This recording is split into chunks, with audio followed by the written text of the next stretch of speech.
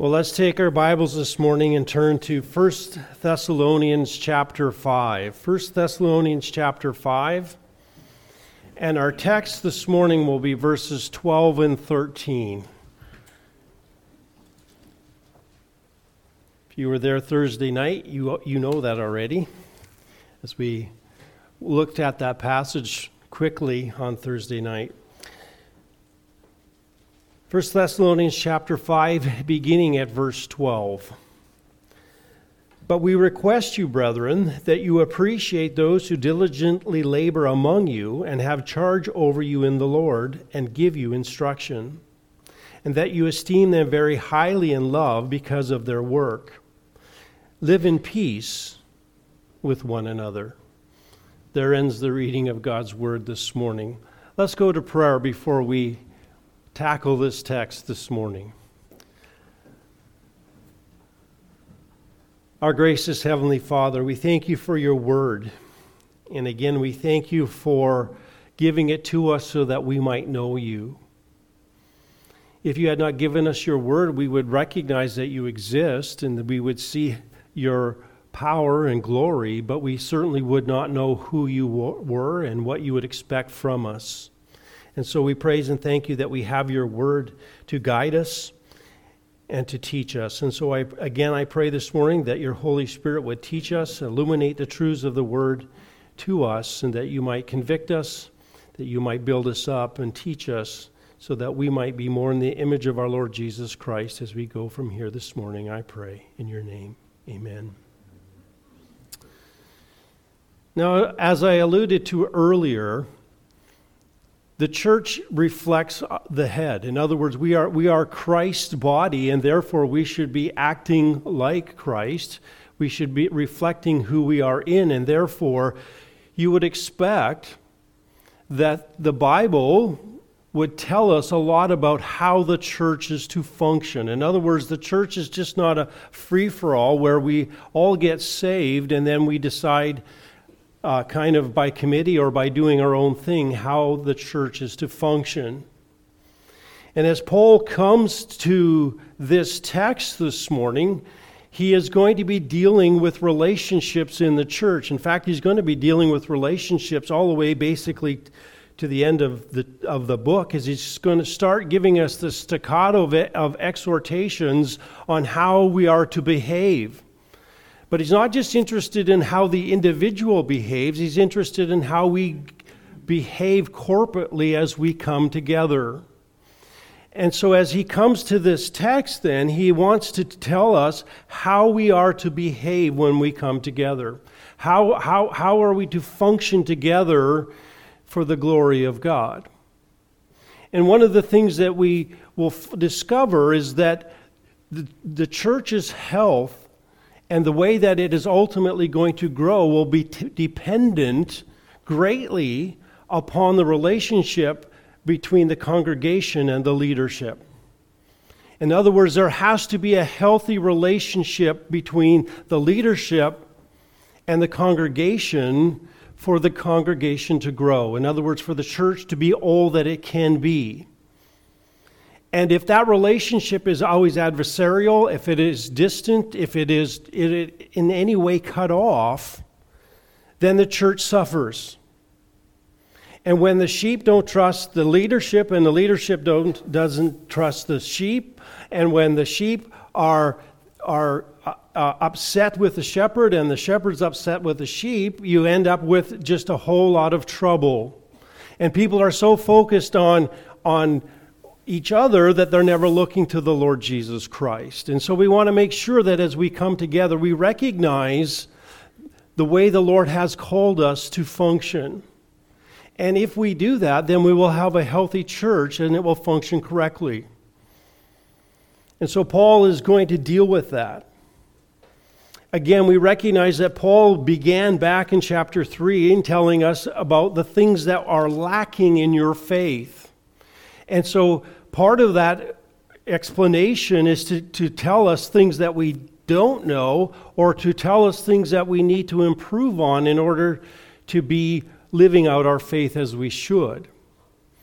And so Paul is going to do it in this section as he now switches the idea from the end times and how we are to behave in light of that. He's going to say, now that you know that you're here until I come, here's how you need to be behaving together corporately. And so he's going to put that together in this verse. Now you'll notice as he begins this, he says, but we request of you. But, starting a new section, a new idea, we request of you. And the idea here is Paul is really coming alongside. He's making a request as a friend. He's not coming in over the top as someone with huge authority where he's trying to come over top of them. But he is coming alongside of them. And he says, as a friend, I'm making this request of you, brethren. And again, he gives that horizontal connection where we are brothers because we are all in Christ. In other words, we have a common heritage. We are all born of God, and therefore we are in this together. And he says, I request of you, I plead, I implore. But again, we know that when he does this, he's also expecting that you will, take the plead, right? He's not, just because he's being nice, doesn't mean that he doesn't actually expect that what he says shouldn't be followed. Right? Because when a parent says, please clean your room, what are they saying? Right? So it's nice, but guess what? It needs to be done. And so Paul comes alongside here tenderly as he calls them to do what they need to do. Now he says, we request of you, we ask of you, we plead of you, and now he's going to give us really three things that he's going to, two requests and really a third one, exhortation for how we are to be responsible to the leadership in the church. How are we to treat them? Now you'll notice this, he starts here in verse 12 with two that clauses. I request what? That you appreciate those who diligently labor, that you appreciate them. And then verse 13, that you esteem them. And he says, here are two requests that I have for you. And then he gives them a charge at the end of the verse, live in peace with one another. And so there's really three ideas here, three, we would call them requests that he gives to the church at Thessalonica. And he says, you need to do these things. In other words, you need to do these three requests in order to have a healthy church. This is what's required of you. If you will follow these three, then the relationships within the church will be where they should be, and the church will grow spiritually. And so he says, follow these three, do these three. I request that you do these. So Paul says, first of all, we request of you, brethren, that you appreciate those who diligently labor among you. Now notice this, he just says this word, those. Those. Well, that's a plural word, right? So we know right away, what is he expecting here? That there's more than one. In other words, there should be more than one person that fits this category. There are those within the congregation who act this way.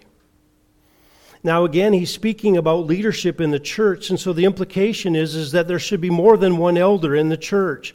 A church that is fully developed, a church that is grown to maturity will have multiple elders in it in order to guard the safety of the church and the doctrine of the church. It keeps the one man from becoming the what? The grand poobah. He's the guy who has all the power. He tells everybody what to do, and everybody must follow him. The church was never meant to be that way. It's meant to have a college of elders that are to rule the church spiritually, but they are not to be alone. So you're going to say, but Pastor, that's not where we're at. That's true. But that's where we're headed. That's where we're headed. We are trying to raise up men to be in leadership who are elder qualified to lead with. So we would say at this point we are biblically unorganized because we are in that process of finding those who are qualified to be elders. So we're not there yet, but we're trying to get there. Believe me, I'm trying to give it away. I don't want it all, okay? So he says, we request that you appreciate those who diligently labor among you. So those are now going to be defined. Those that you're supposed to appreciate will be defined here by three phrases. He says, brethren, appreciate. So what do we mean by appreciate? Well, I think the word here is actually oida, to know. And the idea often is, scholars have debated this quite a bit, as to what does he mean to know? And in fact, most scholars and most of the Bibles that you read outside of the New American Standard, what grieves me, says that you are to recognize your leaders. You are to acknowledge them. In other words, there's a tendency within the church to not want to have authority and leadership. There's a tendency in the church to say, I don't think I should have to follow anyone. After all, I have the Holy Spirit, I have my Bible, why should I follow? And so there's a tendency not to want to follow it. Now, I want you to think about the Thessalonians. How old is this church? 6 months. Now, imagine being in a church where you were all saved in the last 6 months. And you are a businessman. You're a leader, right? You run your own company. And you get to church, and the janitor is starting to say to you, hey, you know what? You're spending a little bit too much time in entertainment and not enough time working in the church. And your response is, don't tell me what to do. Who are you? Right? And so you can imagine as this church begins, there's going to be a tendency to look at one another and say, you don't have any authority over me. I've been a Christian as long as you. How dare you tell me what to do? And Paul says, actually, you need to appreciate or recognize those who have a leadership, those who are qualified to be leading you. Now, I would say this: the word can have the idea of to know and appreciate, and it can have the idea of actually you need to know who these people are. And the fact is, you might have to. The only way you're actually going to know these people is if you get to know them. In other words, it's going to take some work to get to know them. And so there's a part of this that is also saying, listen, I want you to know them because you need to know who they are. How do you know if they work hard if you don't know anything about them, if you're not familiar with them? How do you know any of these qualities if you've never spent any time to try to get to know the person? Now remember, he says get to know those. He doesn't say get to know about something about them. Get to know them. And so Paul is saying, listen, you need to recognize and respect and honor those who have these qualities. Now notice this, he does not say, I want you to notice this, he does not say, I want you to recognize the merit or the validity of the leadership of these people, and then say, I want you to notice and appreciate and recognize the elders or the deacons. He doesn't say that. He doesn't say, I want you to recognize an office. He says, I want you to recognize the people by the way that they function. Do you notice that? He doesn't say, appreciate the elders. He says, appreciate the people who function like this. And because they function like this should ultimately tell you who they are, and therefore you need to recognize the authority that comes with this function.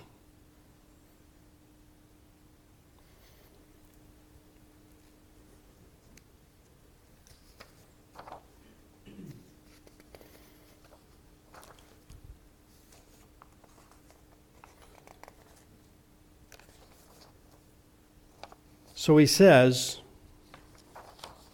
then, here are three things that we look for. He says this: appreciate, recognize those who diligently labor among you. He says here's what we look for. Here's how these people function. The reason you recognize their authority and the reason you need to know who they are is because what? Because they diligently work among you. They diligently work among you. These are the ones who, now you'll notice this word for work here is the word that Paul often uses when he talks about speaking or working with his hands. He says, I worked as a tent maker. I worked hard. I labored with my hands.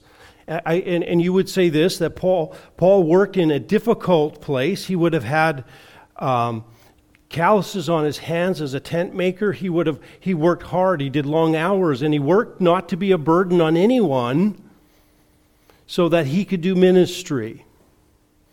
And so Paul set the example, working day and night. And again, it wasn't that he worked 24 hours, but that there was times that he worked at night, times he worked during the day in order not to be a burden. But here, Paul is not using this about physical labor. He's talking about ministry, about those who would minister in the gospel. And he says, the verb here has the idea of gospel ministry. This is what he talks about in Colossians 1:28. We proclaim him, admonishing every man and teaching every man with all wisdom, so that we may present every man complete in Christ. For this purpose also what? I labor. Same verb. Same verb as we used in 5:12. He says, we labor according to his power and that mightily works within us. And so Paul says, I am laboring in ministry. This is where my labor is. All right? And he further qualifies it with this idea here at the end of the phrase, among you. Among you. Therefore, his labor is what? Among the believers, among the church people. All right? So we would say this. He is not saying, find anybody in the congregation who works really, really, really hard and follow him. He doesn't say, there's a guy in your congregation that works 100 hours as a lawyer every week. That's your man. He's saying the labor that is taking place is labor that is among you. It's among the church. In other words, his labor is for the church, not for himself, not for his business, not for some profit, but for what? For the good of the church. So you say, well, that's good. I'm glad he's supposed to labor. But he says, how do we do that? What does that look like? What does it look like to labor hard? What among them? Well, Paul explains it in the next phrases. He says this, labor among you and what? Have charge over you in the Lord. Have charge over you in the Lord. So they labor to exhaustion. Why? Because they have charge over you in the Lord. Literally, it means to be placed over you, or to put in front, to stand in front or put before. And the idea is you're up front because you're leading, whether you are directing or whether people are following. But it also comes with the idea of to care for. So there's a double idea with this word.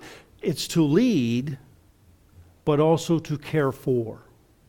In other words, there's the idea of giving direction and oversight, but also the idea of caring for those under your care. This word is used in 1 Timothy chapter 3, verse 4. It says, he, an overseer or a pastor or an elder, they're all the same guy, must be one who manages, all right, his own household well, keeping his children under control with all dignity. But if a man does not know how to manage his own house, how will he take care of the church of God? So there's this idea of managing, of caring, of having an interest in those who are underneath you. So it combines the idea of authority and care. And he says, look at those who manage the church and take care of those who they have an authority over, but also take care of. In other words, these men are those who are continually doing what is best for the church. Now notice this. I wrestled with this phrase. He says they have authority or they have control over you, charge over you in the Lord. In the Lord. In other words, there is a sphere in which they operate. And they operate in the sphere of the Lord. In other words, they operate under the lordship of the Lord Jesus Christ. Therefore, what they do is not because they're self-appointed, but because they are in the Lord himself. The Lord is Lord of them, and therefore they have been brought to this place, not by self-appointment, not by some structure in the church, but simply because they have the authority of the Lord Jesus Christ, because he is the one who has called them to this. And certainly that pours out in the fact that we would say this: their authority is within the things of the Lord Jesus Christ. Their authority doesn't go beyond what the Lord Jesus Christ has given to them. And so their authority is exercised under the Lord Jesus Christ, and that authority ultimately is limited to that sphere and to that authority. And yet there is a certain sense in which we recognize them, because those who are in this position are there because they have been called by God. He is the one who has appointed them, and therefore we need to respect them. We need to recognize them because they are not self-appointed. Which means anyone who is in leadership, who becomes an elder, needs to make sure that what? They're in the Lord. They have to be saved. They have to have his call upon their life. This is not something that anybody can get to just because they want it. And you need to make sure that as you appoint elders, that you recognize that it is God's hand in their life that is bringing them to leadership, not their own desire for power.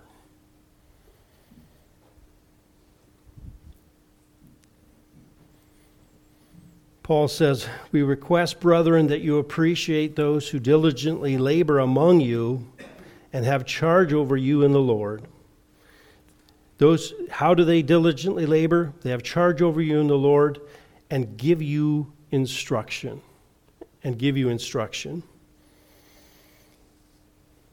Literally, this word means instruction, means to place in the mind. but it has the idea also to warn or to give notice beforehand. And it's interesting because this is not the normal word for teaching, didasko. It's not the word teaching. It is a word that has the idea of instructing, but also correcting.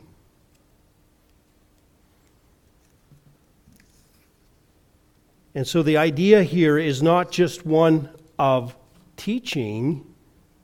It's not just giving positive truth. You need to do this, you need to do that, you need to love the Lord, but also one of saying, you're doing that wrong. This is what you're doing, this is what you need to be doing.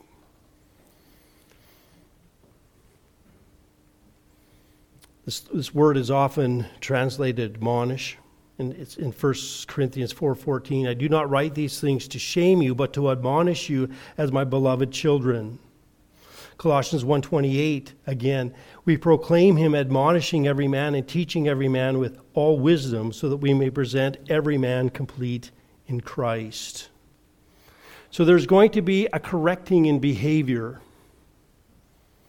And he says, these are the people you need to recognize.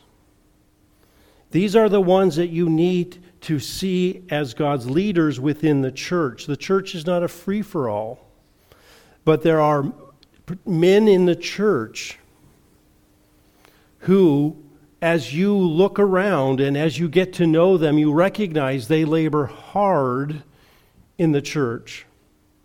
In fact, the word labor here has the idea of laboring to exhaustion. They work to the point where they are exhausted in the things of the Lord. Now, we want to say that there is a limit there. We don't want people to work themselves to death. I think God has also given us sleep. But the idea is that they work hard and diligently at ministry. And they do that, exercising authority, doing what is best for the individuals in the church as they instruct them in the Word of God and give them correction in the things where they are falling short. And Paul says to this Thessalonian church, listen, there's a sense in which you guys are saying to one another, I'm not following you. Why should you have authority over me? Why should I follow? And Paul says, actually, here's how you know who to follow. And you need to recognize that there is authority within the church. It's a spiritual authority, but nevertheless it is an authority that is given to certain people, and they earned it because God has appointed them there, and they have demonstrated through their function who they are.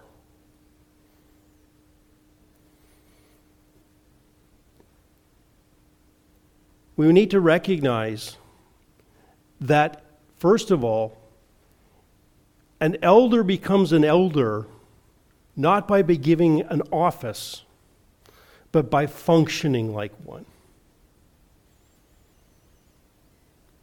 And I can say this, if your leadership in your church is slow, and your leadership doesn't go at the pace that you think, if you are truly an elder, you will function like one whether you have an office or not. And the reality is that people will follow you and recognize your authority regardless if you have an office. And ultimately, you should never get into an office until people recognize who you are. We do not promote at Bowmanville Baptist Church on potential. You need to be this man.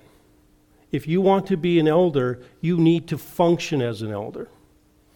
And if you get the office and you don't function, you simply will be removed. Because Paul expects that elders what? Function. There's no such thing as an elder who sits on the board and just simply makes decisions in a boardroom. He must be gifted at teaching, and he must function in this way. And I think inside this, the implications are, if he is to instruct, which means I will instruct you in the Word of God and I will correct you from the Word of God. He has to have the gift of teaching, otherwise he can't do that. And so Paul says, this is who you should recognize as having authority in the church. Don't all try to be leaders. Recognize by those who are functioning who is worthy to be followed. And again, I would say this, you probably won't know who they are unless you know who they are. You actually need to know your leaders. You need to be in among them enough to know who they are.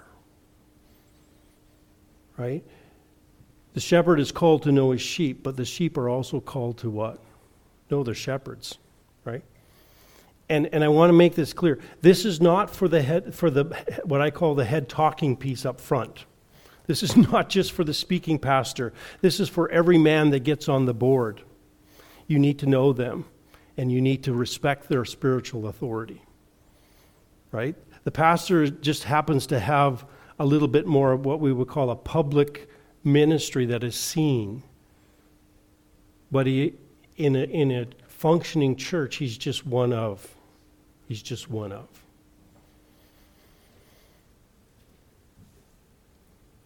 Well, Paul says, recognize those leaders, recognize their authority, recognize who they are, know them. And then he says this, secondly, not only are you to recognize them, but you are to esteem them. He says, and that you esteem them very highly in love because of their work. And so he says, this idea here again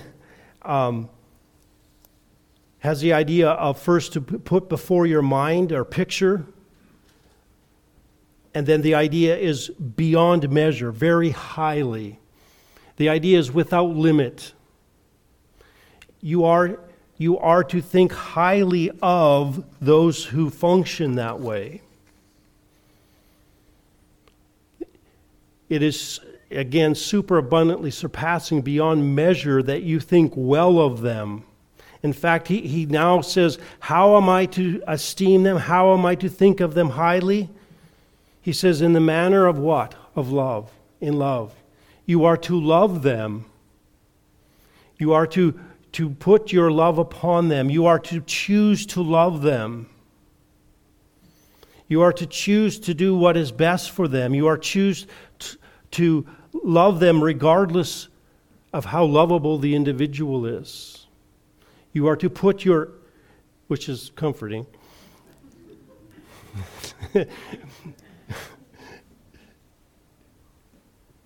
right? It's easy to resent. It's easy to choose not to do what's right for those who have called you on your sin, who are less than perfect.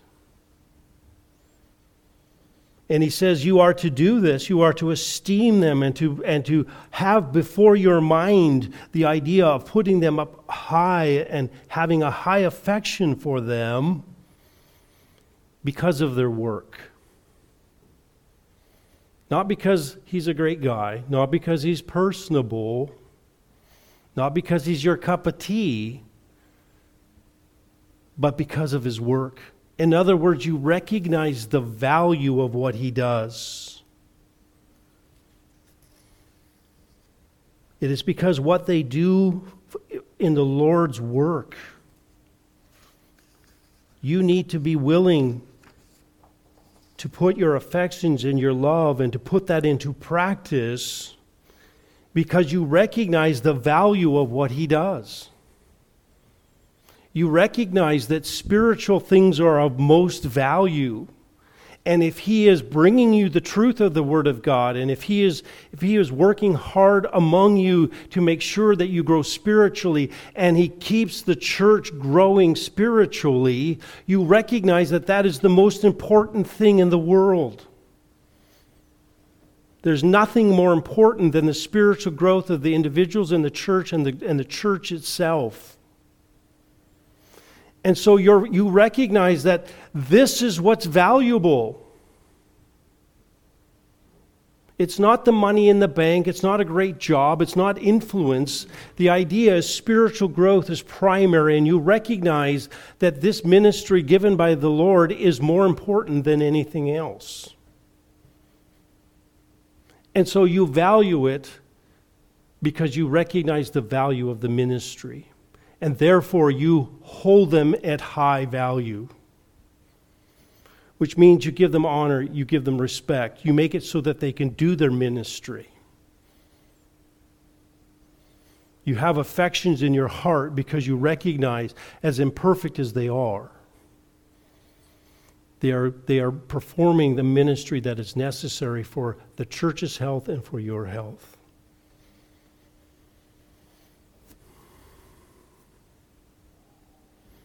One writer says, you esteem your elders, your pastors, and you esteem them your esteem for them has no limits. Whatever level of appreciation you have now, increase it in love. You are to love them because what they do, and if you do not, you are in disobedience to the direct words of Scripture.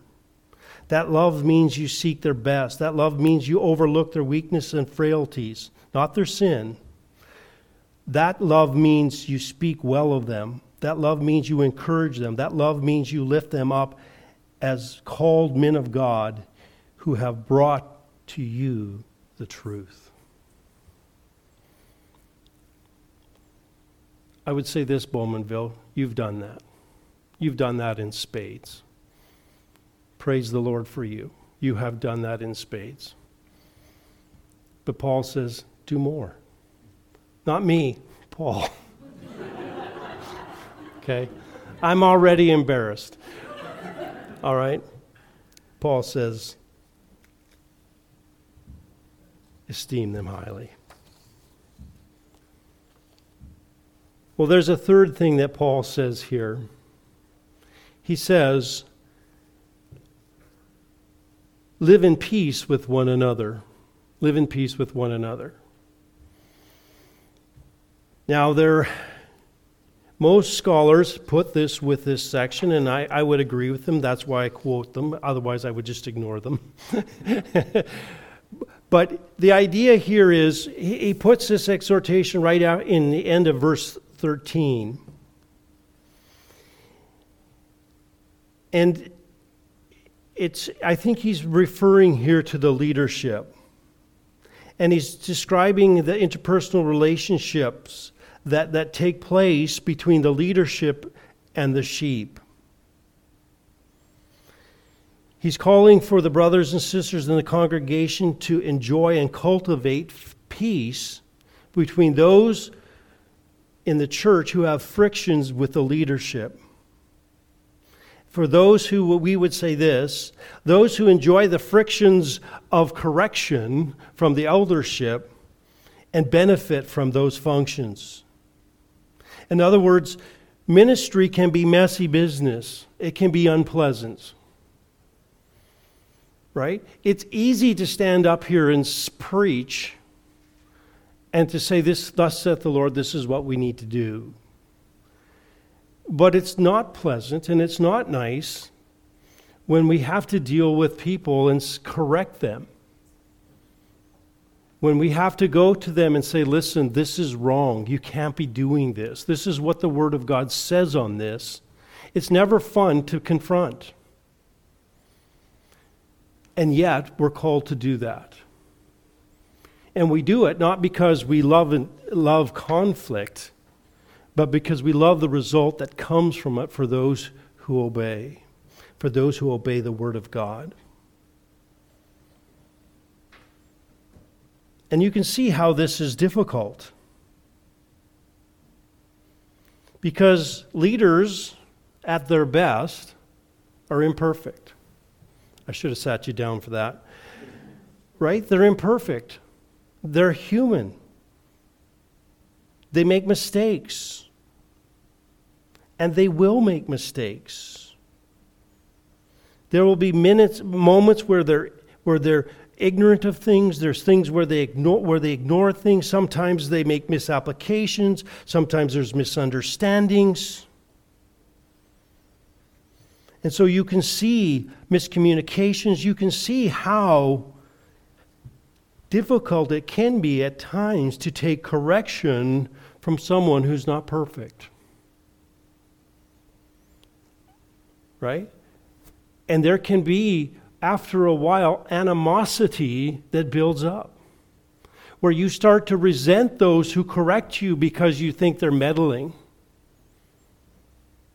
And you say, yeah, well, maybe I did do that, but where were you when I was feeling this way? How did you miss that? Or I saw the way that you ignored that question or the way you treated that person.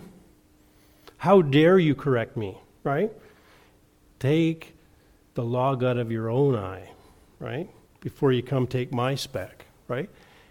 And so there can be a tendency for us to what? Resent. To have frictions.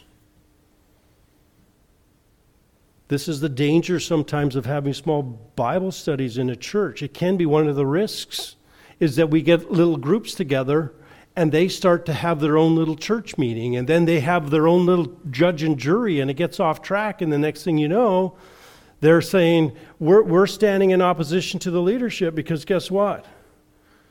They're expecting us to do that. No way. And they're not perfect. Look what they did. And it can be hard. And he says, actually, cultivate peace. It's a priority of the church.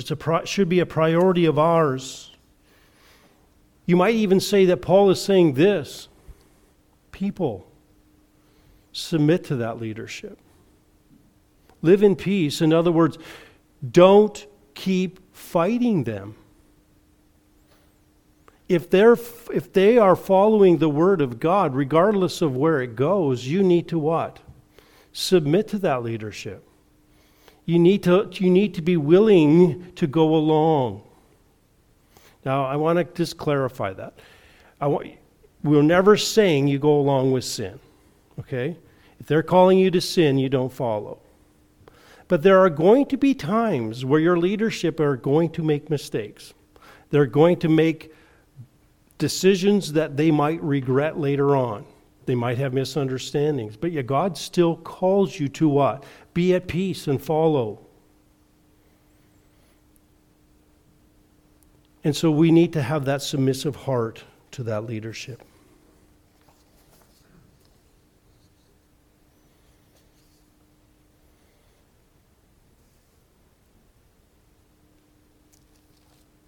Hebrews speaks to that in Hebrews chapter 13.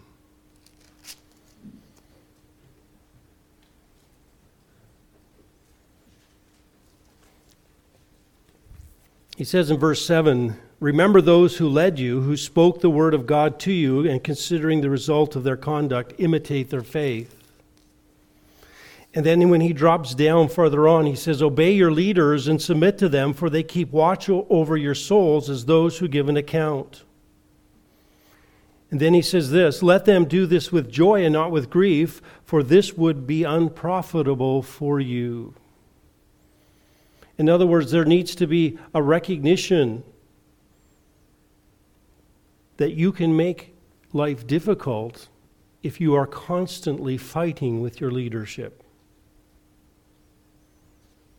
You do not want to take as your badge of honor that you're the one who always holds leadership accountable.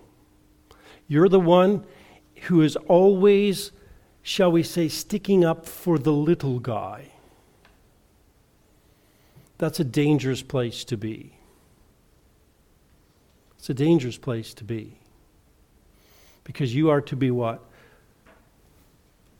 Allowing your leadership to work with joy and not with grief. In other words, there's the sense in which you need to live at peace. You need to foster those relationships with them so that they're not adversarial. And the only way you're really going to be able to do that is if you recognize who they are, and you recognize the ministry that they do, and that it is in God's name. And when you value that, then you will be able to live in peace with them, because you will recognize that God has called flawed people to the ministry, yet there is a real spiritual authority that must be understood and followed, and you must, therefore, make those relationships amicable. And if you truly value the ministry of the Word and the correction of the Word, then you will find that those corrections, rather than being something that causes division and animosity, will cause your love to grow for them. Your love will grow because you will recognize this is for my good.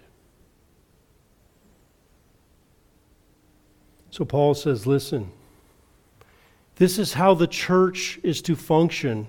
This is not just, the church is not a free-for-all. It's not something that just is kind of organic and we just all get together.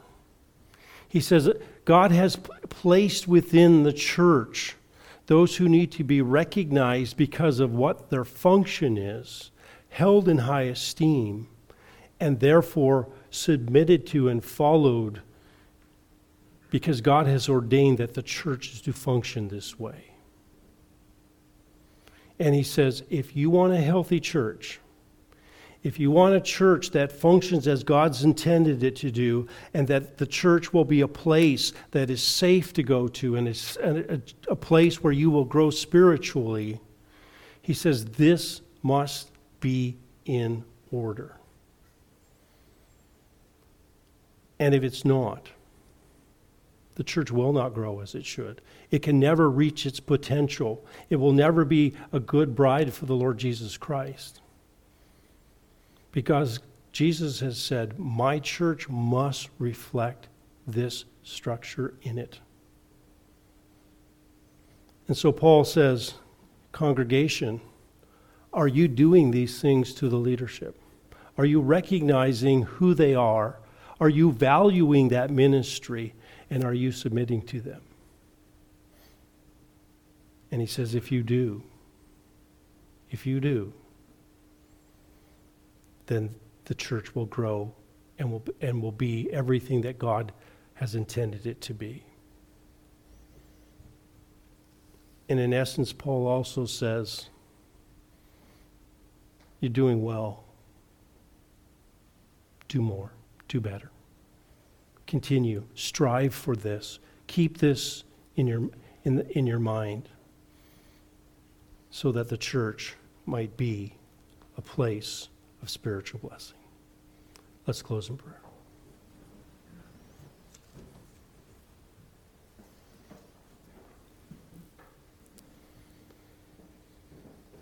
Heavenly Father, we thank you for your word. We again thank you for its clarity. And I pray that you would continue to make us a church that values the things that you value. We praise and thank you that you have ordained the way that your church should function, that you have given us a way to measure how that church should function within this passage, that we recognize who has spiritual authority over us in the Lord and how we are to respond to them. So I pray that you would put it in each one of our hearts to do exactly as you have commanded in your word, that we might be pleasing to you, I pray. In your name, amen.